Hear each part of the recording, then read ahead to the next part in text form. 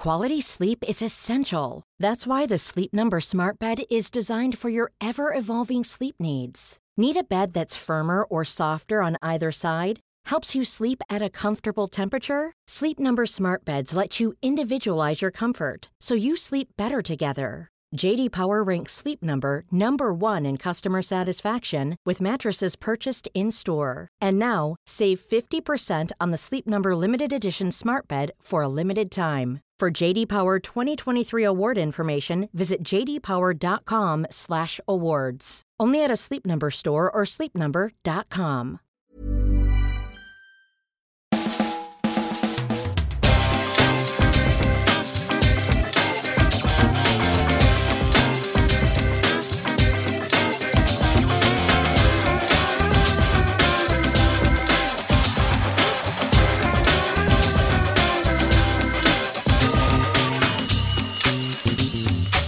Hello there, welcome to a brand new Arseblog Arsecast right here on arseblog.com. Hope you're well.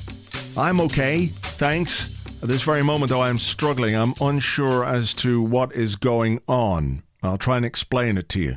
I think somewhere in the foam bit of my microphone, there is a dog hair from Archer, the German Shepherd. It's stuck somewhere, and when I'm sitting here at the microphone, it's in my peripheral vision. I can see it.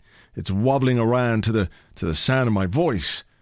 However, when I move back from the microphone, I can't find it. It's just nowhere. I don't know what it is, whether it's an invisible hair. The other thing I'm thinking of is that it could be in my eye. And that makes me go like, because I hate the idea of something being in my eye. It's gross. Last week, I got a fly in my eye. I was cycling along, and this fly had the whole fucking sky everywhere, like the whole of the sky he's got to fly along in, but no, he has to fly into my eye. And I was trying to cycle along a busy road doing that weird blinking thing that you're doing, and then I rubbed my eye, and then it was even more blinky, so I had to sort of pull in and eventually like scrape fly guts, because there was nothing left of the fly at that point, out of my eye and onto my finger, and it was only like, I don't know, 2/3 of the fly. So my eye consumed the rest of the fly, and it's like horrible. Fucking fly, asshole. So I'm hoping that this thing is in the foam and I just can't see it. But if it's in my eye, I could possibly freak out. Because, you know, it could travel round the back of my eye then and go into my somewhere that's connected to your eye and then into my brain and just fester there. And then one day I'll wake up and I won't be able to say words. Or the words will just come out backwards or wrong or something like that. It's my big fear, it really is. But anyway, aside from that, I'm okay. I hope you're well, because it has been, well, you might just say it's been a reasonably good week for us in terms of football, right? I mean, we've had worse. After the interlull, we beat Watford 3-0. That was good. Clean sheet away from home. It's pretty good. Moved us back into second place in the table. And then, of course, we had this game against Bayern Munich on Tuesday in the Champions League. And Bayern Munich, you know, they're good. They're quite good at football. They seem to have practiced together more than once. There was a modicum of understanding between them, you might say. And they have been very, very good, obviously, winning the Bundesliga for the last, I don't know, couple of decades, apart from when Klopp did it. There's the hair. I can't see it. Where the fuck is it? God damn it. Anyway, Bayern Munich, they were good. They were good. Came into this game on the back of 12 straight wins. We weren't quite so in form as that. On our European form, well, you know, it's been shit. But football is funny, right? You just don't know what's going to happen. And then we won. And it was great. So we're all happy. And that's the end of this week's Arsecast. Thank you for listening. I'll catch you on the next one. Should probably go a bit more in depth than that, right? I think we will. It was a fantastic win, and a win that I hope sparks something in the team, particularly on the back of the Manchester United one as well, because those are two difficult opponents, scored 5 goals, conceded none, played very, very well in both games, and played very, very well in different ways. In the United game, we went out what did we go out like? I don't know. I was going to say a ton of bricks. That's not what we went out like. We started very, very brightly.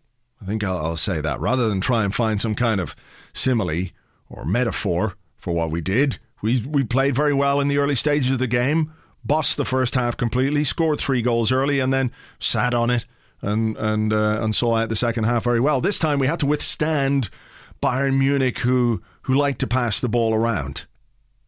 They do. I mean, they pass it and they pass it and they pass it from one side and to another, and then they keep it and they pass it, and they've got some good players, some tricky players. That Douglas Costa. Douglas is not exactly the name I would associate with a top footballer, but he was really good and he was dangerous. And you know, when you've got Lewandowski and when you've got Muller and when you've got Thiago and when you've got all the guys that they have, you really have to be 100% switched on. And for the most part we were. There were a couple of moments, of course, where things didn't quite go as well as we would have liked. That early moment in the 30 seconds in, and Lewandowski picks up the ball and goes charging towards our area, and you're thinking, just kick him now. It's getting too late. Now you can't kick him. He's in the area. Someone stop. Whew. Okay. That would have made our start very, very difficult indeed, had we, done an Arsenal there and conceded so early. But we grew into the game. We defended very well from front to back, I thought, but particularly the back. Petr Cech, outstanding. What a great game he had. Centre halves were great. Fullbacks, it's amazing. Nacho Monreal, I love him. He's brilliant. It's just fantastic to watch at the moment. Hector Bellerin, my goodness. I mean, I don't want to say that I'm in any way happy that Mathieu Debuchy got injured, because I wouldn't wish that on an Arsenal player. Not really. Certainly none of the ones in this team, anyway. But my point is this, that without the injuries, Hector Bellerin probably would have gone on loan last season. True. He was thinking about going on loan. The club were thinking about letting him go on loan because we had Debuchy. We just signed for £12 million from Newcastle. The replacement for Bakary Sagna. Callum Chambers, despite the way his season sort of finished, he'd started it quite brightly and had played relatively well at right back. So if Debuchy hadn't turned his ankle that time and then been pushed into the advertising hoardings by that snide Stoke guy, Arnautovic, and dislocated his shoulder, it might have been we might not have Hector now. Or Hector's career would not have been as advanced. And the fortuitousness of that, or the timeliness of that, in some ways, you've got to give the guy absolute credit for taking his chance the way that he did when he was given the opportunity in the team. But it's not always that a player is given that opportunity. The best laid plans of any football manager can be laid bare by injury or suspension, and a guy that you think perhaps isn't going to have an impact in the team, all of a sudden he becomes a crucial part of it. I mean, we've seen it twice now with Coquelin and Hector Bellerin. But he was just brilliant. Where did he get that pace from in the 93rd minute? A, the awareness. B, the fact that at that stage of the game you could forgive him for being a little reticent or being on his heels, making sure that he defended well. But no, he was on his toes, saw that the pass was left a bit short. He zoomed in, pushed it past the defender, zoomed past the defender. He was like, and then crosses for Mesut Ozil to score. Just about to score. But amazing. He's just so fantastic to watch. And it's great to see stories like that, isn't it? Because people get so invested in transfers and spending big money on players, and I get it completely. I understand it 100%. It's great when you sign a player. It's great when you sign a big name player. It's great when you spend a lot of money and that player turns out to be really good. But it's also fucking great when someone like Bellerin or Coquelin comes along and has the same kind of impact. Okay, maybe not so much because the big money is spent on forward players, but Coquelin and Bellerin, brilliant. Just great stories. It's thoroughly enjoyable, and it kind of keeps that part of football alive a bit. That not every team has to be built through huge spending. So I enjoyed that. And obviously I enjoyed the fact that we beat Bayern Munich 2-0. Keeping our Champions League hopes alive. Who knows where it might go? I don't know. But you've got to look at results like this and think of the benefits beyond the 3 points that you get in a Champions League campaign. You've got to look at how you've beaten the best team in Europe, basically. That gives you confidence and belief. We've beaten big teams this season. We're going to talk about that now in a moment, but we've beaten Bayern Munich, and from that we should take a lot. I don't think it's very far wide of the mark that Arsene Wenger was talking about consistency a couple of weeks ago, that was the challenge for his team. It's not necessarily quality, because we've seen them beat big teams in 2015, and that was an issue. That was something we couldn't do. We've done that. Now it's consistency. It's finding the overall performance against Bayern Munich and also against teams who don't necessarily have that kind of stature. The same approach, the same commitment, the same motivation. That's where we got to find our thing. But look, overall, thoroughly enjoyable to play like that, to win like that, to see the players come together like that. Great atmosphere. Perfect. That's what you need. Now do it again and again and again and again, and so on. But look, why don't we talk about this game a little bit more? Because I think we should. We should live it a bit more, because, you know, it doesn't happen very often that you have a big night like that in Europe. It certainly hasn't happened often this season. So let's chat about it a bit more with our guest this week. Always delighted to welcome back to the Arsecast, Amy Lawrence. Hi, Amy. Hello, Andrew. We should start with that small event on Tuesday night, I guess. The 2-0 win over Bayern Munich. Arsenal had to win to keep the Champions League hopes alive.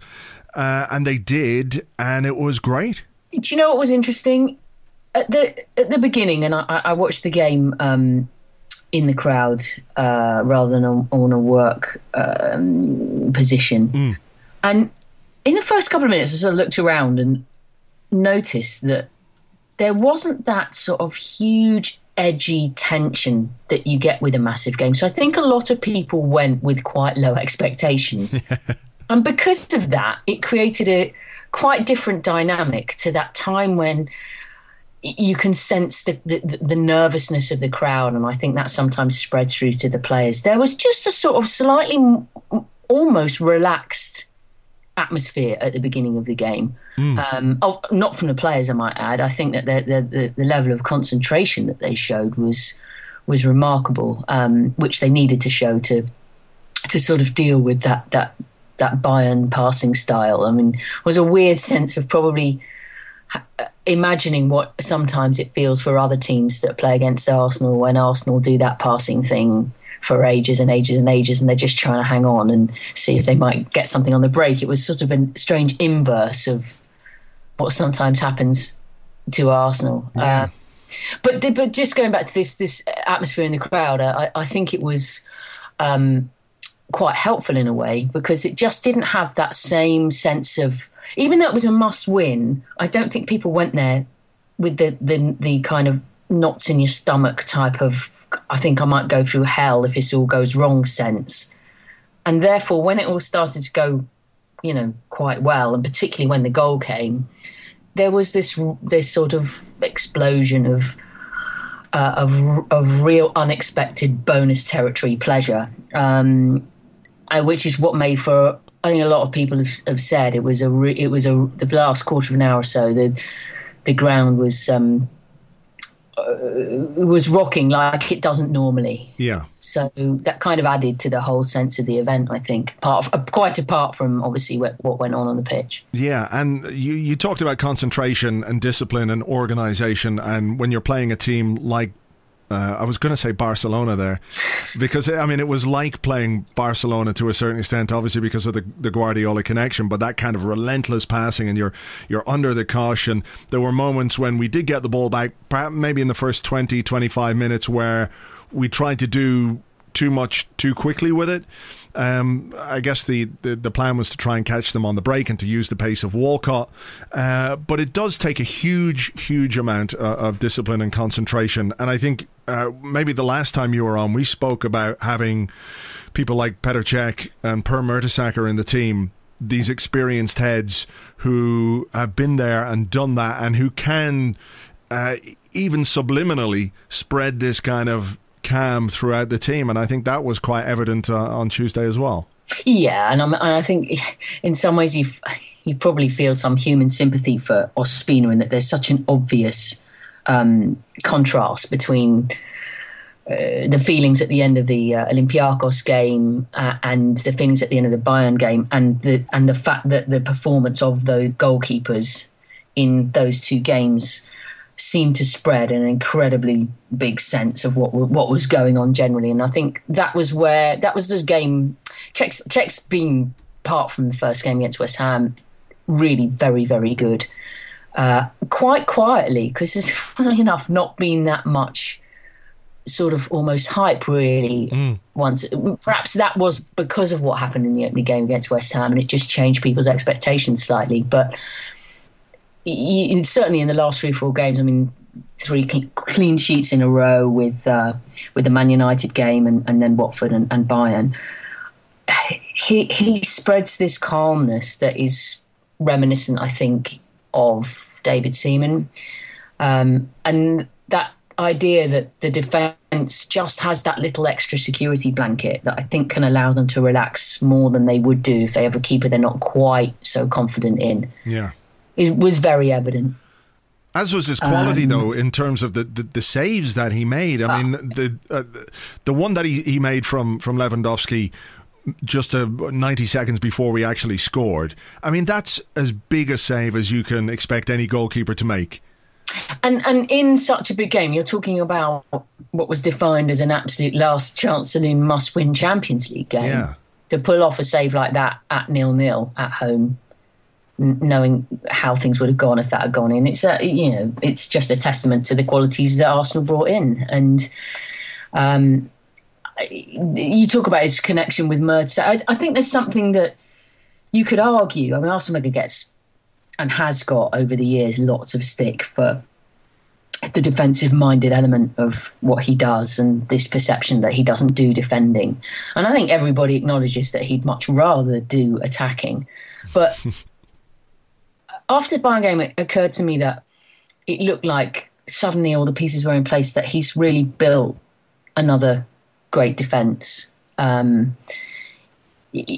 Obviously, when he arrived with the old Arsenal back four, left by George Graham, it was a gift from God, so to speak, for any manager. And then to sort of remould the entire back line for the invincible season. But really, when you look at the way that obviously Koscielny and Mertesacker have this fantastic sort of brotherhood almost in the way that they play and their telepathic sort of understanding and way of helping each other out and complementing each other. Monreal has evolved into possibly the best left back in the league, consistency-wise for sure. Bellerin is astounding in his development for his age. And then you have Coquelin in front and Cech behind. And all of a sudden, as a kind of whole unit, with the back four, the goalie and the defensive midfield player. And you could add the intelligence of Cazorla alongside that and the work that he does.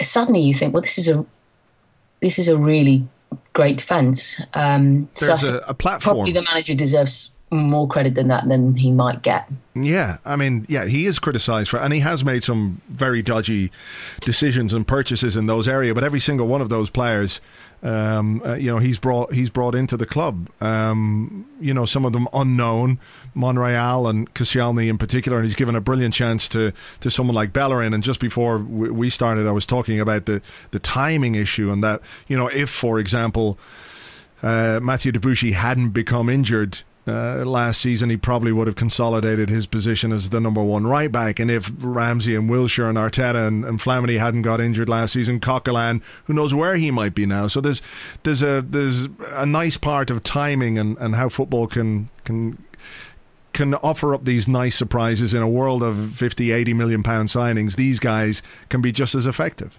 Well, these are the sliding doors moments in football, aren't they? Yeah. And I went along in the afternoon before the Bayern game to see Arsenal against Bayern at under 19 level in the UEFA Youth League, which is effectively the junior Champions League that they've started running. And you look at one or two of the players coming through that age group. Iwobi scored a couple of great goals, and he obviously made his impression in pre-season as well. There's a couple, Jeff, who I know you've got a fondness for. Who's out in Chile with Chris Willock as well for England and various others. Dan Crowley on loan, Zelalem on loan. These are all of that age group, sort of, the next generation that you might wonder if one or two will come through. And looking at them, you can't help wondering again, unless it's something that's exceptional of say, a Fabregas coming through, where Arsene Wenger looks at a kid of 17 and thinks, well, I'm finding room for you, full stop, or an Elka or whoever. Yeah. For the rest of them who have that potential, possibly, it might well come down to a sliding doors moment, such as led to Coquelin and Bellerin getting that chance to, and that exposure to show what they can do on the biggest stage consistently. We could call it a Silvinho's passport moment, perhaps. We could. We might come back to the youth thing now in a minute, because I know you're at that game and wrote a very good piece about it during the week, so I'll come back to that. But what we've seen in 2015 from Arsenal since that Manchester City game, when they went away and changed tactically, the game plan was different for a big away game, necessity being the mother of invention perhaps, but since then Arsenal's record in the big games has improved. I know we lost to Chelsea, but there were other factors involved there. So there's, wins over Manchester United in the league and in the FA Cup, win over Tottenham in the Capital One Cup. We've beaten Bayern Munich, we've beaten Liverpool comprehensively, and from time to time it feels like the players can't match the preparation or motivation for the so-called lesser games, you might say. So is the challenge now, having built this platform, built this back four and a good goalkeeper, and spinally you might say we're as strong as we have been in quite a while, is the challenge now to be able to almost tap into the player's subconscious? Because I don't believe that they switch off or they don't take games seriously on purpose. I just think there's a natural inclination to look at some opponents as more difficult than others, and you tend to up your game a little bit. So is the challenge now to try and replicate that in all the games? In some ways it sounds ridiculous, but the biggest challenge that Arsenal face over these next few weeks is just fitness. It's about keeping that core 11 plus the 5 or 6 sort of best stand-ins fit and at the top of their game physically as well as mentally, and that's the huge risk. Everybody knows that if something happens to Sanchez or something happens to Coquelin, there's particular positions where there really isn't somebody particularly to step in. Even if something happens to Cech, I think that's very much the case as well. That's going to be the critical probably element to how far this team can go, because they now know that they can tackle various different types of challenges. They're not going to win every game, because no team ever does. Bayern Munich were pretty close, let's be honest, coming up to game in midweek. And they're a fine football team, Bayern. And I think one of the things that was amazing about that match, when you're looking at the way Arsenal handled it, was you talk about the discipline and concentration they needed. It also needed a lot of courage. To say, we're going to let you have the ball for that amount of time. Lots of people were going, close them down. People all around were screaming, like, press, get into them. And there was this sense of, like, people couldn't quite fathom, and it's totally understandable, why Arsenal appeared to be letting Bayern Munich have all the time in the world to put their pass. And for a team as good at passing as they are, it felt incredibly risky territory. But it did appear to be part of the master plan. You look at the way they approached the Man United game, where Arsenal were totally on the front foot, and it was about the sort of blitz of the first 20-odd minutes or so, which set up that platform, and then being able to hold on to that. The game at Leicester was a completely different type of game, where it was, all-out attack, we'll outscore, another very attacking team. The Watford one was about being very, very patient, wearing down the opposition, and then having the intelligence and the energy to do the damage at the end. And then obviously the Bayern game was about this kind of almost counterintuitive, letting a great team have all the ball. But just, I think Arsenal felt confident enough in their defensive concentration that if they effectively stopped it from getting to Lewandowski, that they felt that they could pass more or less as much as they wanted. And whether that's got a lot to do with the fact that obviously players like Robben and Ribéry were absent, and it might have needed a different game plan if there was a sense that Bayern had more finishers.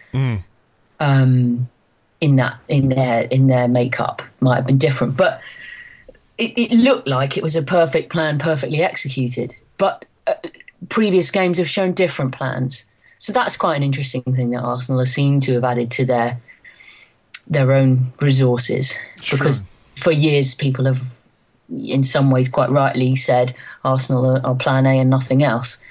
And now there seems to be just a few variations to that plan. How do we look at Olivier Giroud and his contribution recently? If we talk about Arsenal having a plan B, he has kind of been a plan B. And I don't mean in the sense that he's been chucked on with desperation, because that hasn't been the case really. But when he has come off the bench, he's scoring with decent regularity. Is it down to him being a bit fresher? Because I think he's one of those guys that when he is physically fresh, he's much more dangerous. There have been times when he's been played to the point where his effectiveness has been blunted. But, you know, coming off the bench, obviously he's not as tired. He's maybe taking advantage of slightly tired opposition. But on top of that, his response as a player to losing his place to Theo Walcott has been fantastic. Yeah, creditable. I don't know what he thinks when he's at home, but publicly he's not complained. He's just vowed to get his head down and work to do his part for the team. It would be really interesting to have the kind of conversation.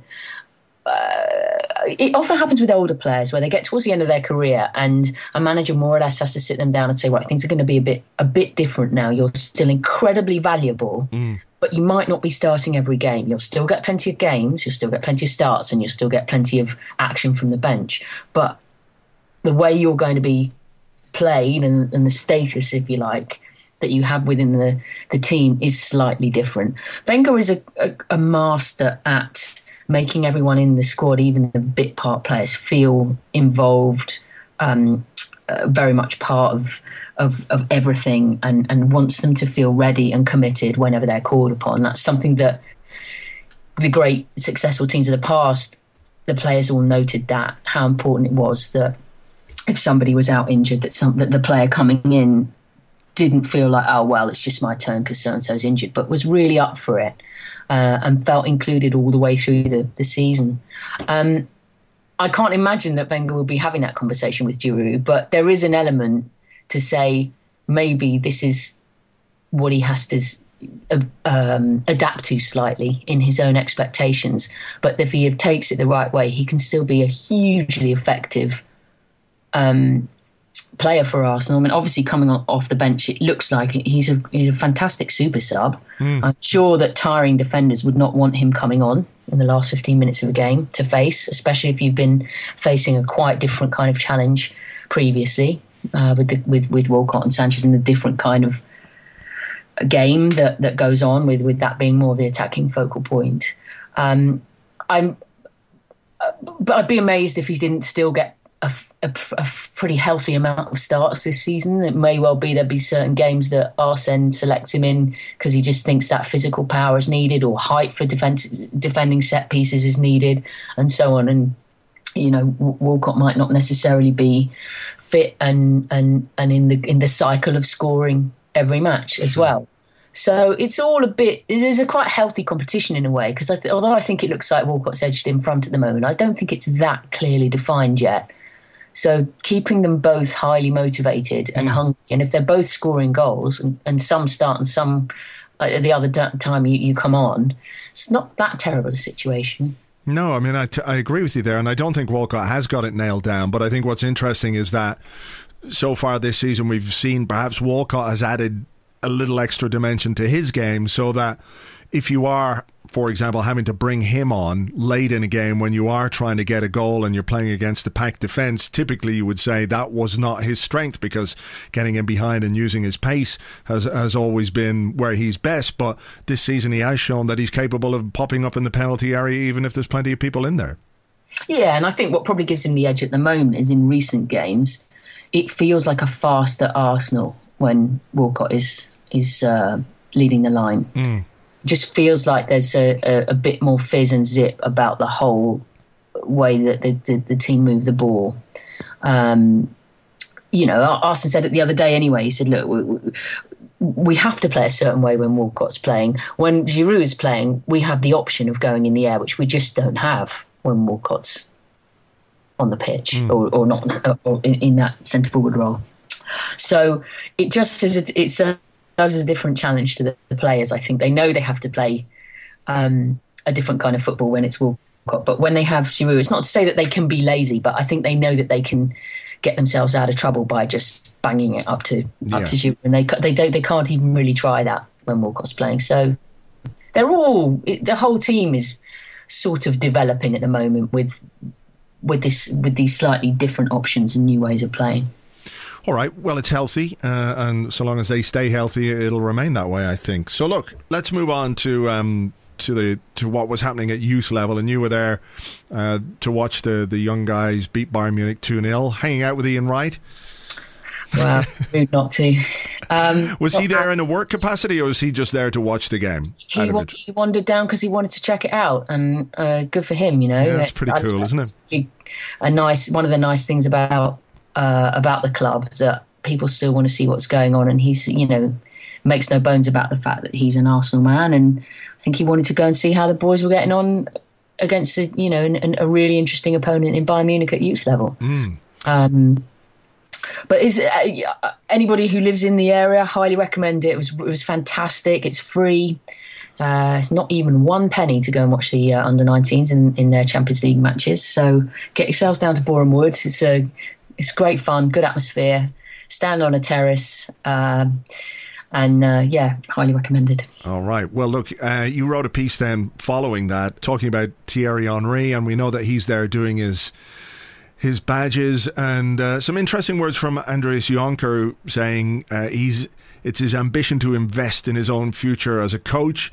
I've started to work with him and found out he's really, really motivated to developing himself as a coach. And I was listening to Football Weekly this week, and you were talking about something that occurred to you, and you weren't saying that this was what was going to happen, or nobody had mentioned that to you, but the idea of Thierry Henry as manager of Arsenal at some point in the future. I mean, what's the feeling about what Henry is doing at youth level? Alex Iwobi, his quote was like, I've learned from coaches, and all due respect to them, none of them are Thierry Henry, so I'm learning from the best. So there's an element of his reputation rubbing off on those young players. Absolutely, but I also think from Thierry Henry's point of view, the reputation is almost not what he's interested in. He really wants to know if he's got it as a coach, and that's nothing to do with what he was like as a player, and everything to do with his communication of ideas and skills and tactics, techniques, you name it, pressure, how to deal with everything to the players.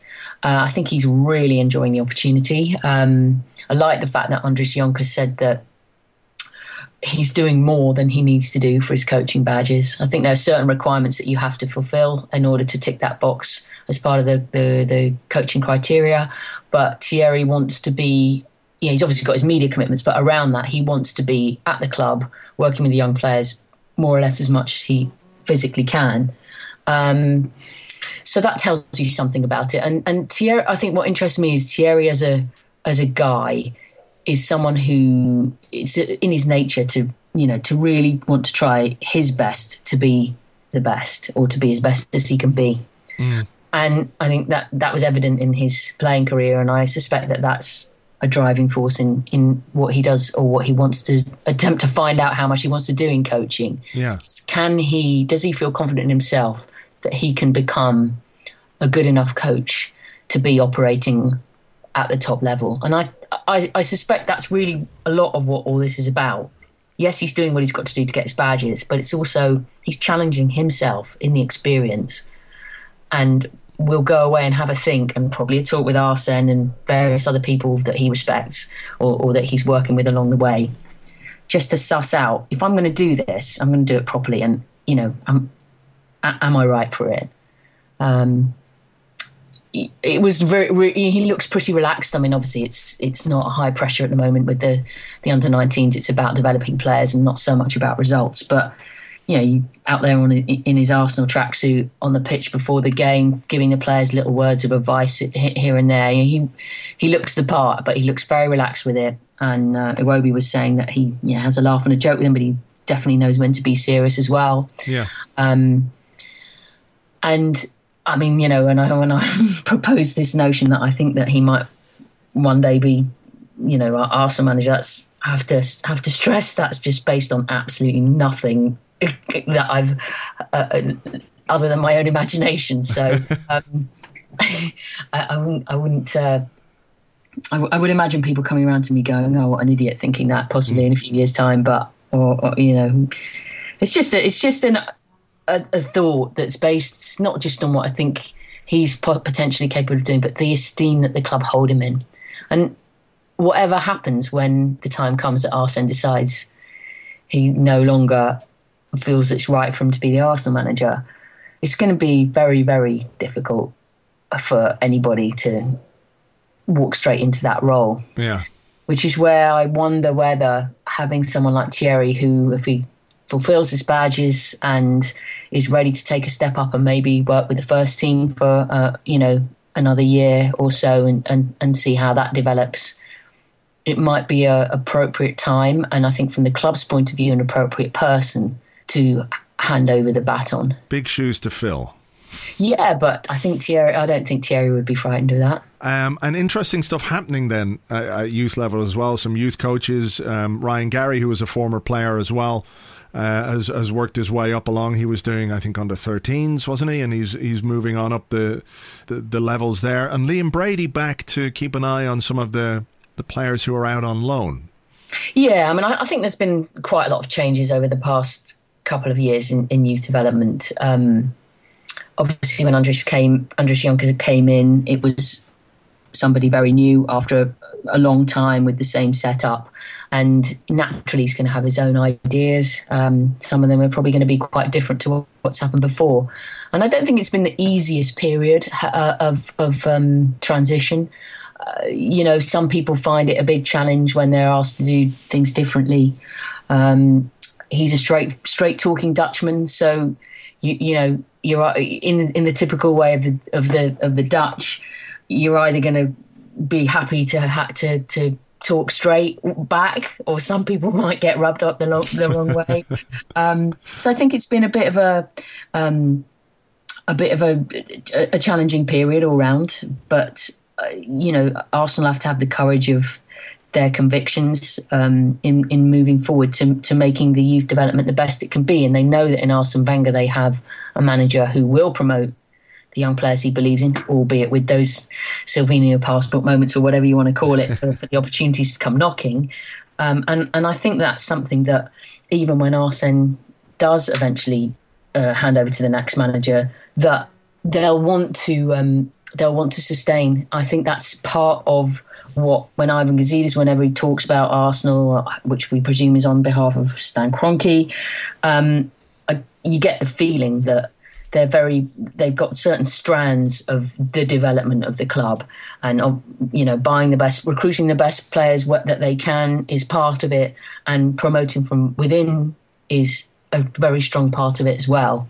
And I think they'll want to keep that as strong as possible moving forward. Interesting stuff all round, and an interesting week, and let's hope it continues in this very nice, interesting way. Amy, great stuff as always. Cheers, Andrew. Always fun to talk to Amy. You know where to find her on Twitter, at AmyLawrence71, at AmyLawrence71. Make sure you give her a follow. We've got a game against Everton coming up tomorrow. Yeah, tricky game after what we did in midweek. Are we tired? Are we injured? Are we what? We'll get team news and all that kind of stuff coming up in a few moments' time. But right now, a bit of this.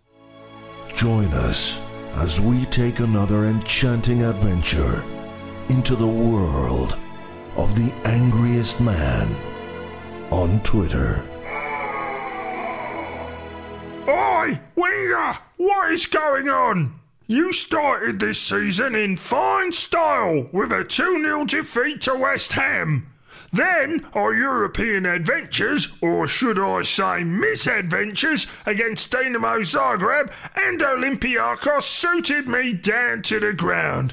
But now we're beating Manchester United with scintillating, exciting, pacey football, and then you go and beat Bayern Munich, only the best team in Europe, at home to keep your Champions League hopes alive. You are making it very difficult for me to be angry. And that makes me so angry.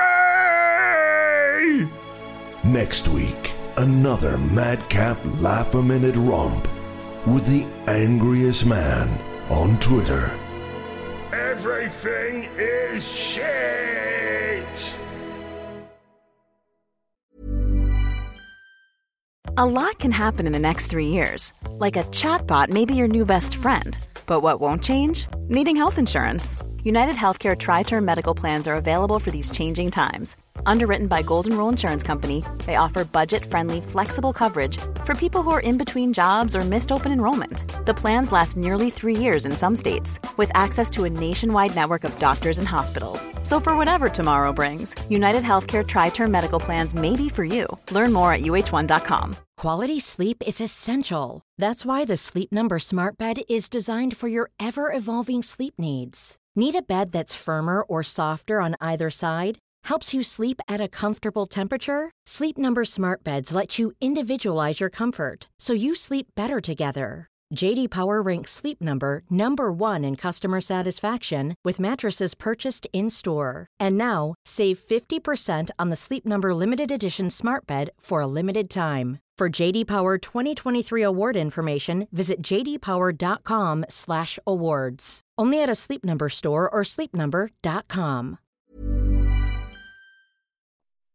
There you go. Welcome back. So, no rest for the wicked, or indeed for Arsenal. A game against Everton this weekend, then there's Capital One Cup next week, and it's just football all the time until the next interlull, of course. But getting into that interlull in good shape is going to be important. We've lost 2 players who won't be back until the far side of the next international break. David Ospina, he missed the game against Bayern Munich, having returned from international duty with Colombia with a shoulder injury, which means he's not going to play until late November, apparently. And Aaron Ramsey, of course, who did his hamstring against Bayern Munich the other night after about an hour, having run his hole off against Bayern and run his hole off against Watford. Something had to give, and unfortunately, it was his hammy. So he's out as well until after the international break. So, what does the manager do in terms of his solution to that? Because he is going to have to manage his squad, whether we like it or not, whether you say you've got to put your best team out every single game. The reality is, if you do overplay players, or if they're playing too regularly or don't have the right rest in the middle, then you're going to pick up injuries like Ramsey's. So options for the right-hand side. Obviously, Alex Oxlade-Chamberlain was the man who was thrown on against Bayern the other night. So he seems the obvious choice to do that. Whether he's going to dovetail with Bellerin remains to be seen. Theo Walcott, I wonder if he remains an option for the right-hand side, or if he's just going to use Walcott as a central striker from now on. Because what he could do, obviously, is play Olivier Giroud as the main striker and use Walcott from the right-hand side, and maybe use Oxlade-Chamberlain from the left if he needs to give Alexis a rest, because he did mention Alexis Sanchez after the Bayern game, and he said he pushes himself too much, and after the international break he had playing 2 games with Chile, he said it's too much. So he's obviously a hugely important player, and I'd be very surprised if he rested him for the game against Everton at the weekend. We do have 4 days between the fixtures to get people back up and running and get them massaged and everything else. It would be a surprise, but he is going to have to rest him for the Capital One Cup game. You know, you just can't go there and play Alexis and Ozil and these guys. You got to rotate your squad a little bit to keep things fresh. But for Saturday, he's got to play Alexis, isn't he? From the left, he has to the form he's in. Everton, coming into the game after a bad result against Manchester United, in some ways you might look at that and say, well, yeah, they're not in great form. That's good. On the other hand, though, we know what it's like losing 3-0. You really want to prove yourself in the next game. You redouble your efforts. You're super motivated. You're highly charged. And it's always a difficult game against Everton. As we know, last season was a particularly difficult game, but one that was brightened by the fact that we were sitting behind the NBC commentators and ended up all over American television, if you remember. Apologies once again if you've heard any inappropriate language from behind us here at the Emirates Stadium, which may be offensive. Incidentally, we apologise for any language that may have offended that you might have heard in the background. Sadly, I won't be there with my tiny friend to entertain the people of North America. But hey, that's just the way the cookie crumbles. But this game gives us a chance to go top of the table because there is the Manchester Derby taking place on Sunday, which should be quite tasty indeed. Looking forward to that. And if we can beat Everton, then we go top of the table for at least some hours, which is good. Start as you mean to go on kind of thing. You know, it'd be good to get up there. But it is going to be tough. We did put a lot into what happened on Tuesday night. There was a huge amount of effort and endeavour went into that game. So it's whether or not we can get the bodies fit and recovered and get the minds in the right place and motivated. You'd like to think at home, the way we've been playing, confidence and everything else that we take from recent results and recent performances, it should be enough to get us to 3 points. So let's keep fingers crossed for that. We will of course discuss that game on the Arscast Extra on Monday. Myself and James will be here looking back over what happened at the weekend and looking ahead to the Capital One Cup game, whenever that is, Tuesday or Wednesday. Should have looked that up, but one of those days. We'll worry about that next week. So look, we'll leave it there for this week's Arscast. Thank you very much indeed for listening. Remember, if you do like the show, you could give us a rating or a review on iTunes. That would be very much appreciated. I'll catch you on Monday with the Arscast Extra. Back again with another Arscast next week. Let's keep fingers crossed for 3 points. Come on, you Gunners. Until the next one, cheers, bye-bye.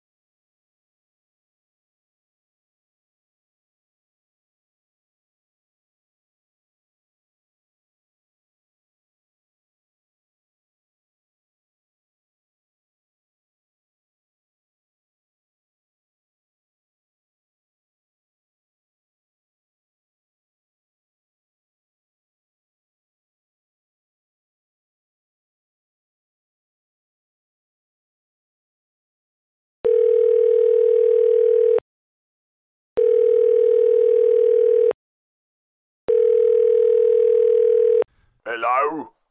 Yeah, I'm calling about my internet connection. I want to make a complaint. What is wrong with it? Well, just the other day, I was trying to go on my favourite racism forum, and it took ages for the page to load. I got so bored I had to make do with some mild racism from the Daily Mail instead. Frankly, this is not acceptable. Well, I don't think that kind of attitude is right. I would go so far as to say that your internet service is weak and naive. I mean what I say, it is weak and naive. Yes, I know what those words mean. Yes, I am a Chelsea fan. How do I do that then? Do you have a manual I can download? Why would I need a manual to go and fuck myself? Oh, you think you're so smart. You're weak and naive, and if I ever get hold of you, Hello? Hello? Now I feel weak and naive. Planning for your next trip? Elevate your travel style with Quince. Quince has all the jet-setting essentials you'll want for your next getaway, like European linen, premium luggage options, buttery soft Italian leather bags, and so much more. And it's all priced at 50 to 80% less than similar brands. Plus, Quince only works with factories that use safe and ethical manufacturing practices. Pack your bags with high-quality essentials you'll be wearing for vacations to come with Quince. Go to quince.com/trip for free shipping and 365-day returns.